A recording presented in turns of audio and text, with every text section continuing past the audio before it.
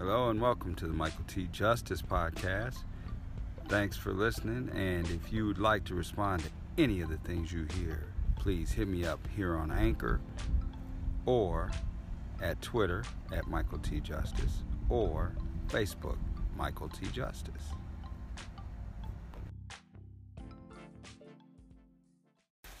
Now, I know it's not my responsibility, but if it ain't me, then who the hell's it gonna be? Because they did what they did a long time ago. And then they let it just go with the flow, and it's getting farther and farther behind. So we gotta hit rewind, put the train back on the track. Come on, help me support the black. We gotta... Alright, I just want to talk about this blackface thing, because I had several conversations in my personal life, and I know a lot of white people, and so I want to cut some slack, because one of my biggest problems with the world right now, with this country right now, is our complete and utter lack of historical knowledge. Like, we just don't even know stuff that we should know. Like, a lot. I mean, that's why I want to do a podcast in large part, because there's just so much that goes unremembered. I mean, when I did my radio show, I used to just talk about my problem is I remember stuff. And then people move on and they don't remember. And that, so, I mean, so that is the way it is. So I will cut you some slack that you don't understand, that you didn't know about Amos and Andy, or I guess not Amos and Andy, because they were actual black people playing the role of the minstrel shows, which were white people in blackface pre-slavery. It was actually kind of a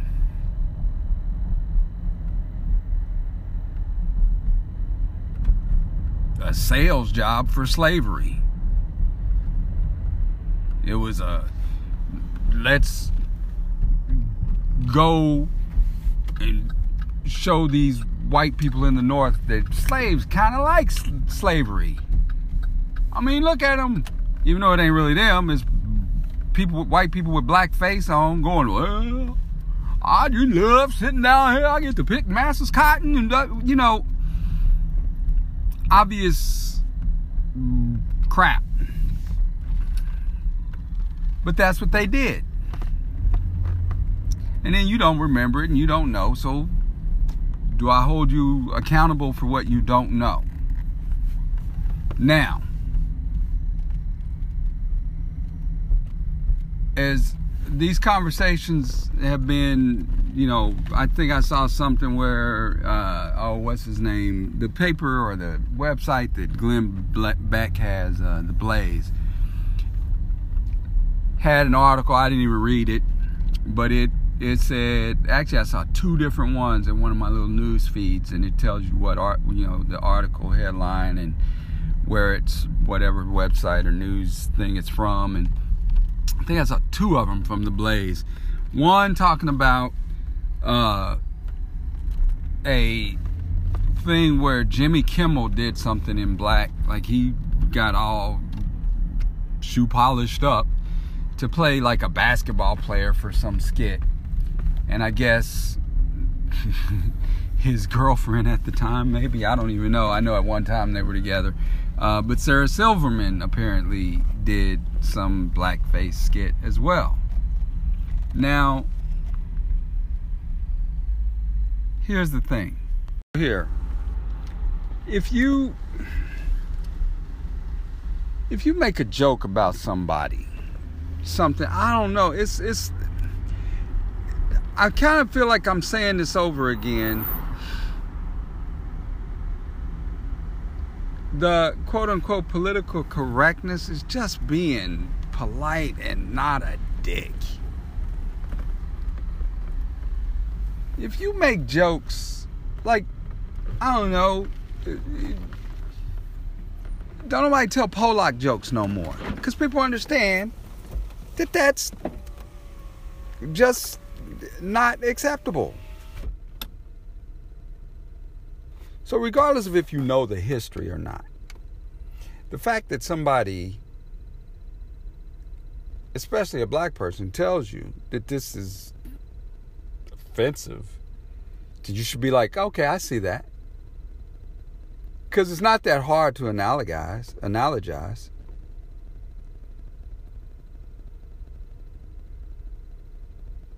I mean, I just did it with Pollock jokes.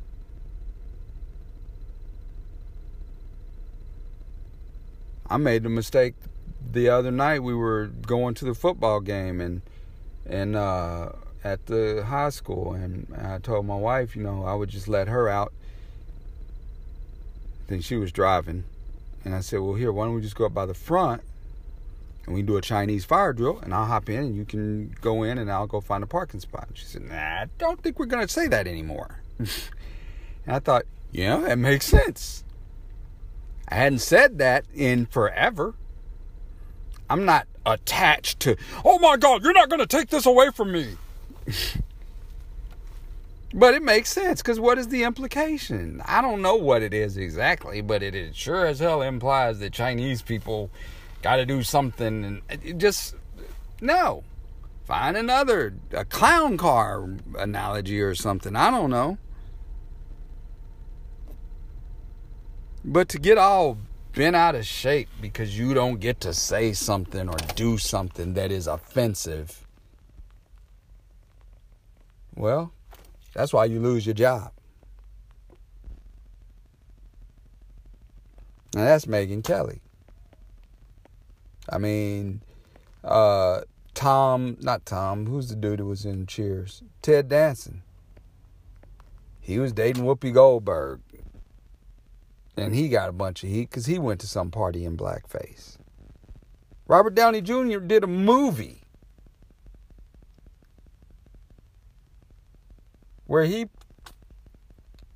I don't know if he was playing a white guy playing a black guy, or if he was just a white guy playing a black guy. And this was like 10 or 12 years ago. Maybe not even that long. But I remember that there was a little bit of, what the hell?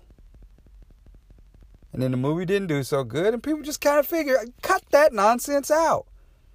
When I was in high school, there was a movie called Soul Man. I think that was the name of it. Where C. Thomas Howell, now here you get into the subtlety of this.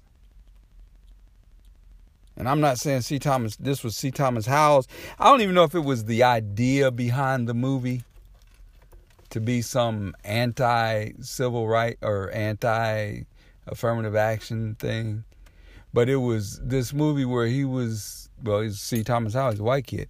And he wanted to go to college and he couldn't get in because his grades, I think it was like his grades wasn't good enough or something. And so he wrote down that he was black, and then he put on blackface to go to the school and all this stuff. And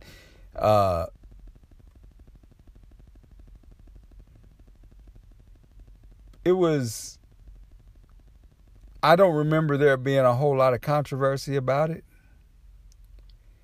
But can I explain something to you? The reason there was less controversy about some of these things that I just talked about versus today. Let's go back to the minstrel shows. Do you think black people were offended by these people portraying them as happy-go-lucky slaves? They probably were. They didn't have the right or authority or ability to speak out. Maybe Frederick Douglass was running around, but I think he had bigger issues to fry. And I made this comment a couple days ago. We're in a compounding society. So you got to compound that stuff. You add it up and just let it keep going, because it was okay. It was something that they did. And then it becomes a tradition. Then it becomes a this and a that. And the next thing you know, people are like, why can you take this away from us? We've been doing it for so long. And why you weren't upset about it before? Why are you upset now? We were upset, but you didn't give a fuck. So we would like to think that maybe now you do. That maybe now you can see that what you do that offends another person, this is a Christian nation, right? That's what they're supposed to do, right? I mean, the Bible says, Paul says, if it offends your brother, don't fucking do it.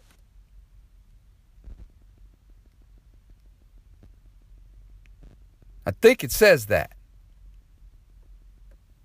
Whether it's about how you cut your hair, whether it's about how you eat meat or not, or drink wine or not, and wear blackface or not, or tell Pollock jokes or not. When the crystallization comes to you that, oh, that's offensive, then stop. That simple. Because the only other option is to be a dick. And to just say, I don't care.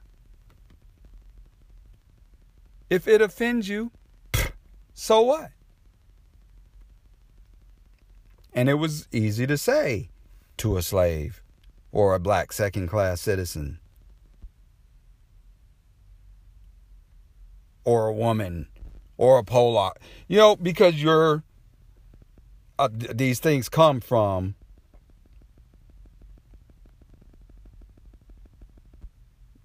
now. You'll have people say, I started to say, I hate self-editing myself, but I started to say these things come from a place of power, but then you'll go, no, it's not power, because you tell white jokes, and if you tell white jokes, then why do you get away with telling white jokes? Well, I probably shouldn't tell white jokes.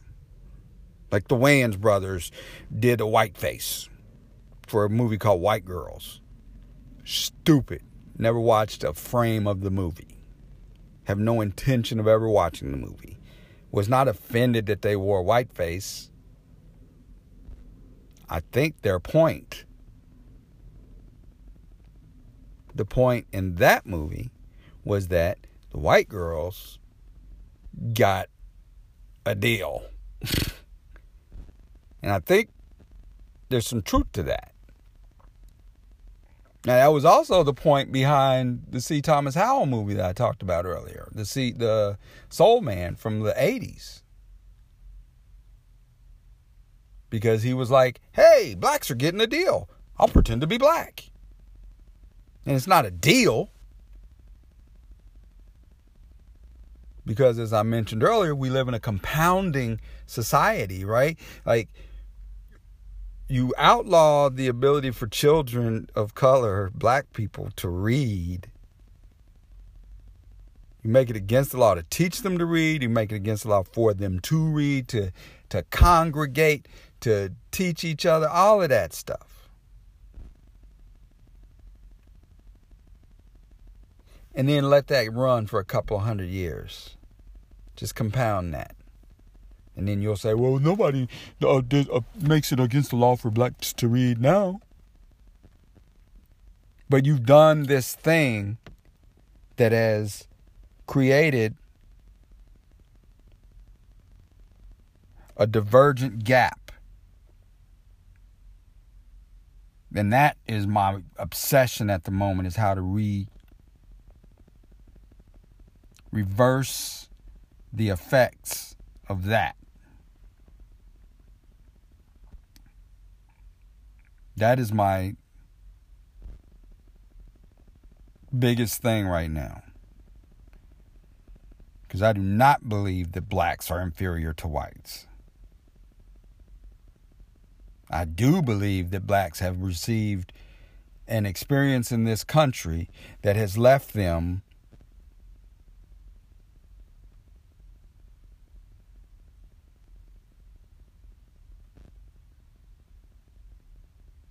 or segments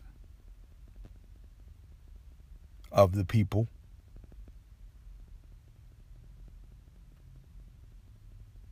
In a terrible space. I was listening to a guy yesterday on YouTube because I saw an inspirational quote that came across, and so then I went down a little bit of a rabbit hole and saw an interview with him. And he's apparently this guy that managed Steve Harvey. Was a great story. Check it out. Rushion McDonald, I think it's Rushion. But he was talking about, he was this kid that grew up in the hood, much like myself.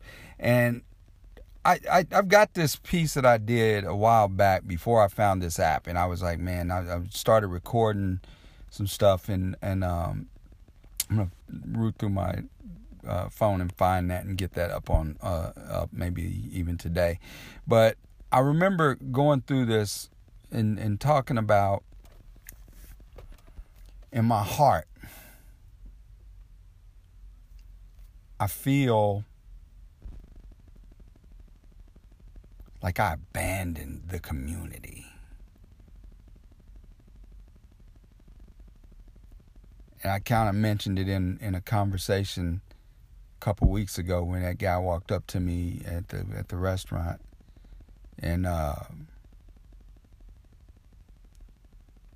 told him, I said, I got the hell out. I want to go back and help the community now. But I had to get out.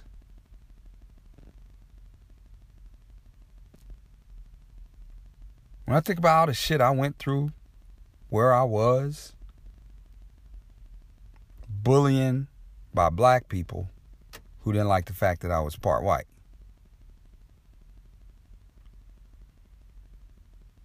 The sexual abuse, which was just part of America.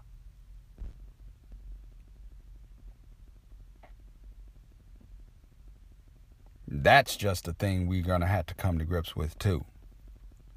But that's another topic altogether.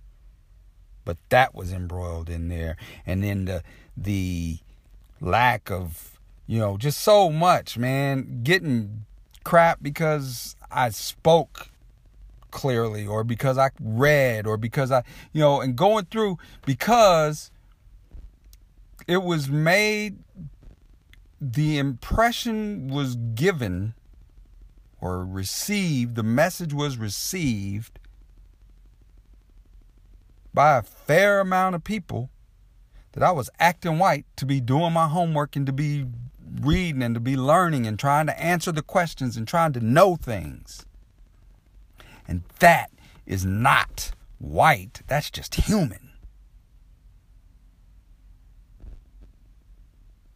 That's how the black men of Africa walked out of Africa and populated this damn planet, because they had that desire to know and to explore and to see. So that's a human thing, not a white thing. But the message had been transmitted that you acting white if you do these things.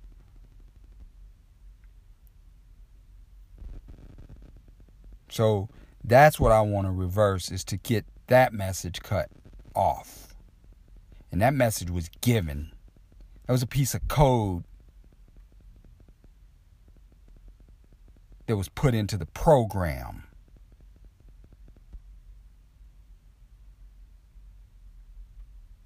And see, when you fail to know the history and the code, I'm talking about is the stuff like you can't read. It's against the law for you to read. That is a white thing.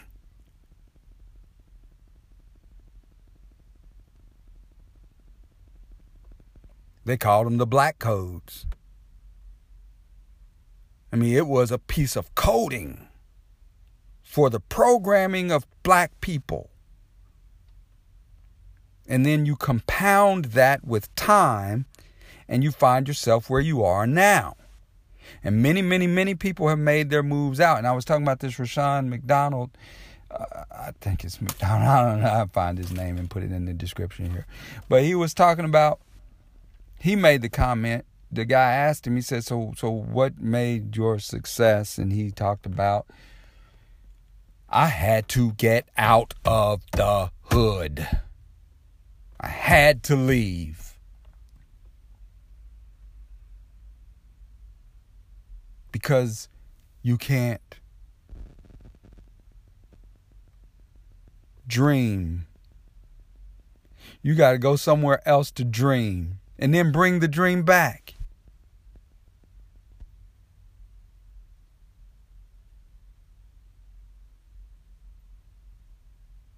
And I don't know how much I've spoken about this, but I'm married to a white woman. My children are further mixed. They look white. One of them blonde hair, blue eye. The other one, I don't know. You could think he was something else, but you probably wouldn't put black in there. You probably say he was some kind of something. I don't know. If you were so inclined. But I was having a conversation with my blonde-haired, blue-eyed boy. And I tell my kids all the time that this world is not right. And I tell those kids that they are black. And I tell those kids that when I see it, I tell them what's going on and show them where these things are happening and that it's their job to fix it. And what I told my son the other day, I said something to the effect of, it's not going to get fixed in my lifetime. I got to do everything I can. But it's not going to get fixed in my lifetime. And you're going to have to carry that torch. You're going to have to make inroads.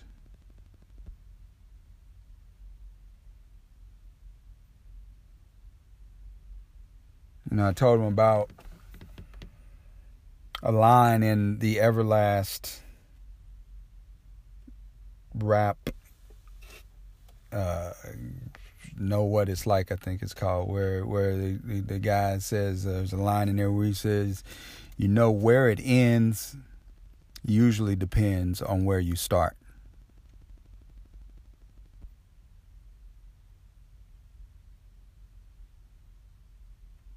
And I have made great strides in my life. And yet I still feel like a failure because I'm 50 years old and I don't have a bunch of stuff that I probably should have. And I'm sure that, there's a combination of my own moral failings and some of this programming that I'm talking about that have led me to make some failures or some, I don't know. I am an admitted underachiever. I could be so much more if I had had a better foundational support. So I'm trying to give the best I can to my kids, and I know what I'm giving my kids ain't what I would want to give them. I would want to give them so much more rich experience, not rich money-wise, but experience-wise. But as I told my son, I had a conversation. I've got a friend that he's got a son he's much, much older now, but back it's been about 10 or 12 years ago, I was talking with him and he was, I think, still in high school or just finishing high school, and I was talking to him. And I live in Kansas City, is a metro area that's it's spacious. It's spread out. It's not dense like a lot of cities, but I think I read somewhere one time that Kansas City, the metro area, is as big as like LA, but like with a tenth of the people. We got like 1.5 million people in Kansas City. But I was talking with this kid about how me and his dad used to, when we were in school, we'd go like on buses, and we just, we would skip school and go traveling all over the city, and going and doing things. And even though we were skipping school, we were getting an experience, I think, because we went to some places that we didn't know existed, like the suburbs and the malls and clean streets. And we saw something that made me say, no, why do I not get this?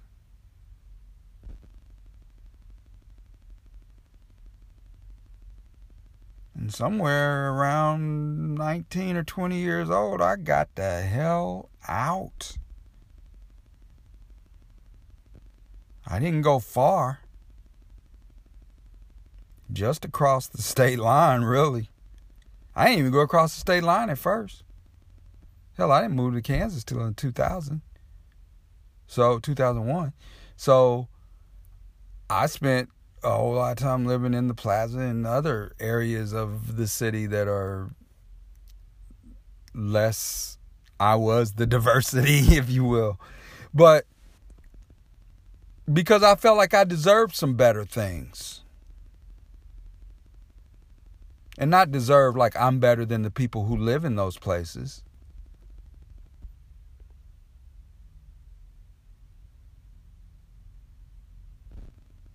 And I remember a scene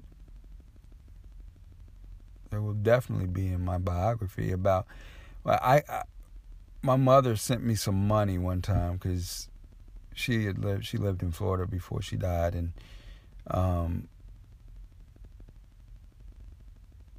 when she sent some money to me and some money to take to my brother, who still lived in the, we went different paths because we grew up in a hood that was just a hood. It was just, like, I don't know, it was just a hood. And then, like I said, I got the hell out and moved to the plaza, which is like a white area. And, I just like dove into like trying to go to college and doing this, and then working. When I left college, I went to work and then trying to be a yuppie or whatever they call them now. And my brother went a different direction, and he ended up going to jail at one point. But he was living in the projects when my mother sent me this money. And I didn't have a car, and so I was in college and was actually in this church group, and I asked a friend, and she lives not too far from here now and has kids and everything, and her kids were in this play that I went to see, and but she gave me a ride to take my brother this money. And in order to do that, we had to cross Troost. And if you lived in Kansas City, and I know most cities are like this, because America is still segregated. But in Kansas City, Troost is this street that, they call, where black people live, they call the East Side. They live on the east side of Troost. And it's like a magical line that just, like, almost to this day, it's shifted a little bit, but almost to this day. But definitely when I was growing up, you knew that once you crossed Troost, it was, you stood out. You definitely stand out. And they're watching you.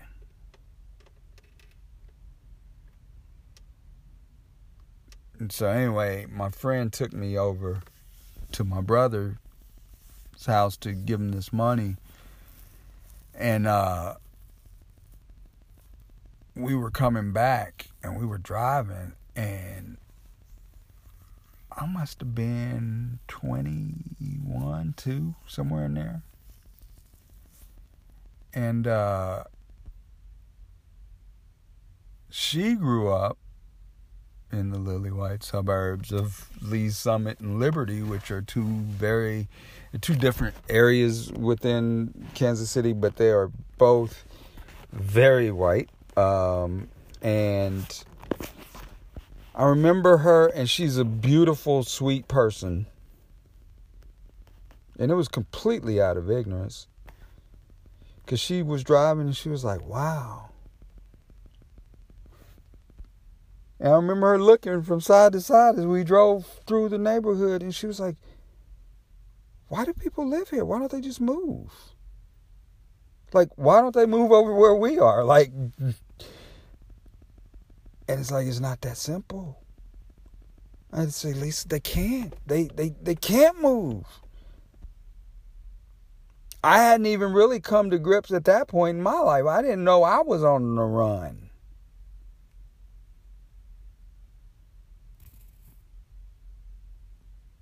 I mean, you got to get out, and you got to get out. You can't. Because it started, I was going to get things together and get back in school and get my GED and then go to college get my diploma and then go to college. And, I just could not get away from the bad influences.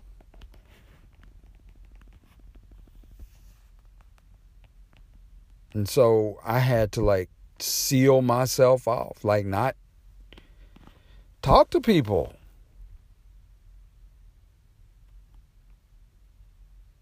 In order to become somebody different.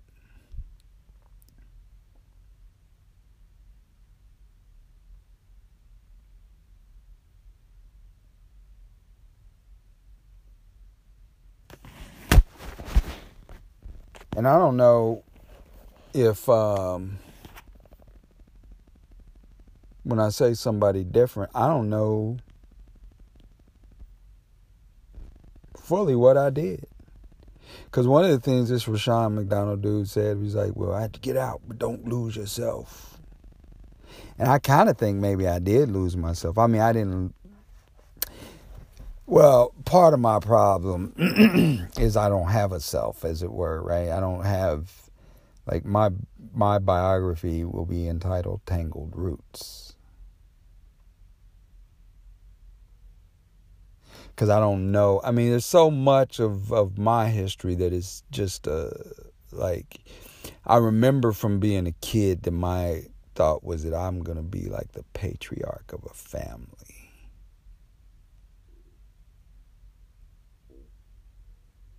And I don't know that I'm building that fully right now. I mean, I don't know that my kids will be bringing their kids back to me. And I mean, I'm sure my kids will still be, but I don't know. I was kind of thinking, when I was thinking patriarch, I was thinking a family estate,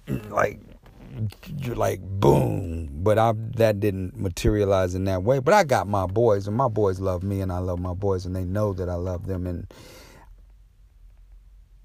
I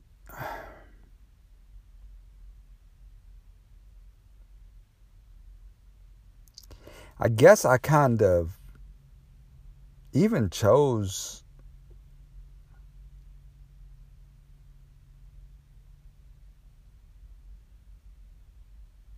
I just want to say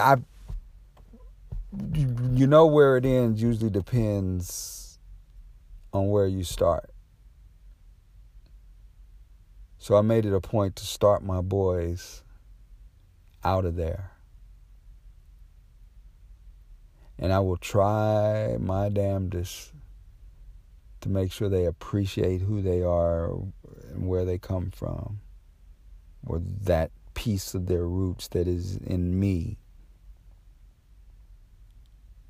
But I really don't regret not having my kids grow up in a school that doesn't have, all of the things that my kids' schools have.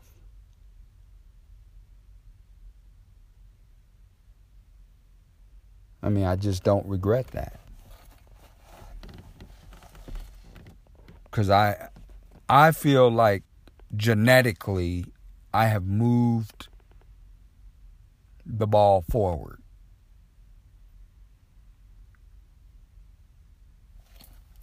And I don't mean because I got a white woman. I just thought about that. I mean, my seed is not starting out on 39th and Prospect.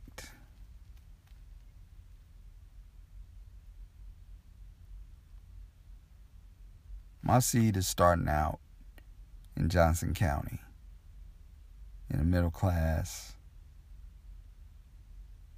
first ring suburb.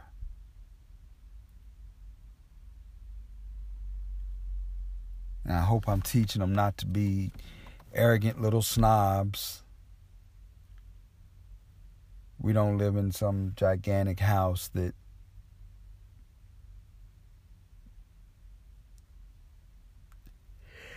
I don't know. Seems to me like it would breed a certain sense of entitlement and whatnot. But I'm just kind of rambling at this point. I mean, this is why I'm trying to bring myself into a state of battle with history.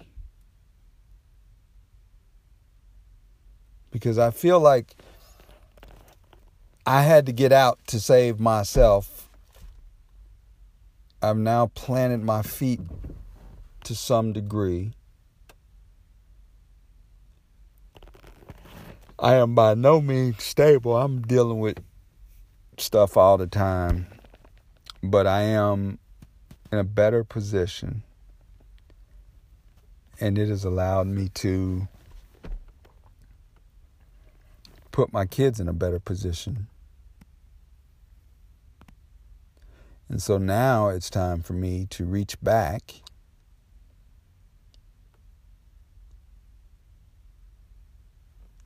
and try to affect the structure that made it a requirement almost for me to get out. And I say requirement because I really can't think of anybody. I mean, if you know somebody, please let me know. Somebody who grew up in the hood, made it to college and did the whole law degree or teaching degree or doctor or, made themselves the next level and then just stayed where they were. Other than the ones that are like teachers and doctors and things that are trying to make it a better place right then and there. But if that's not what you're doing, I don't see how you stay there. Because there's so much swamp around that you get swamped. And so what you have to do is get out and then come back and try to affect that in a way that you can. And I don't know, my ideas are to ignore a lot of the other stuff and not as that they are not important.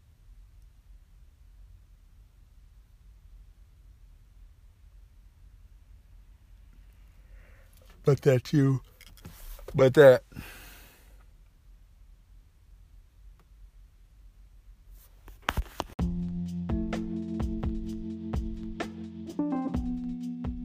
Hey, thanks again for checking me out. And hit me up on Facebook, Michael T. Justice, Twitter, Michael T. Justice, and of course here at Anchor FM, you can leave a voice message, and I would love for any responses and requests.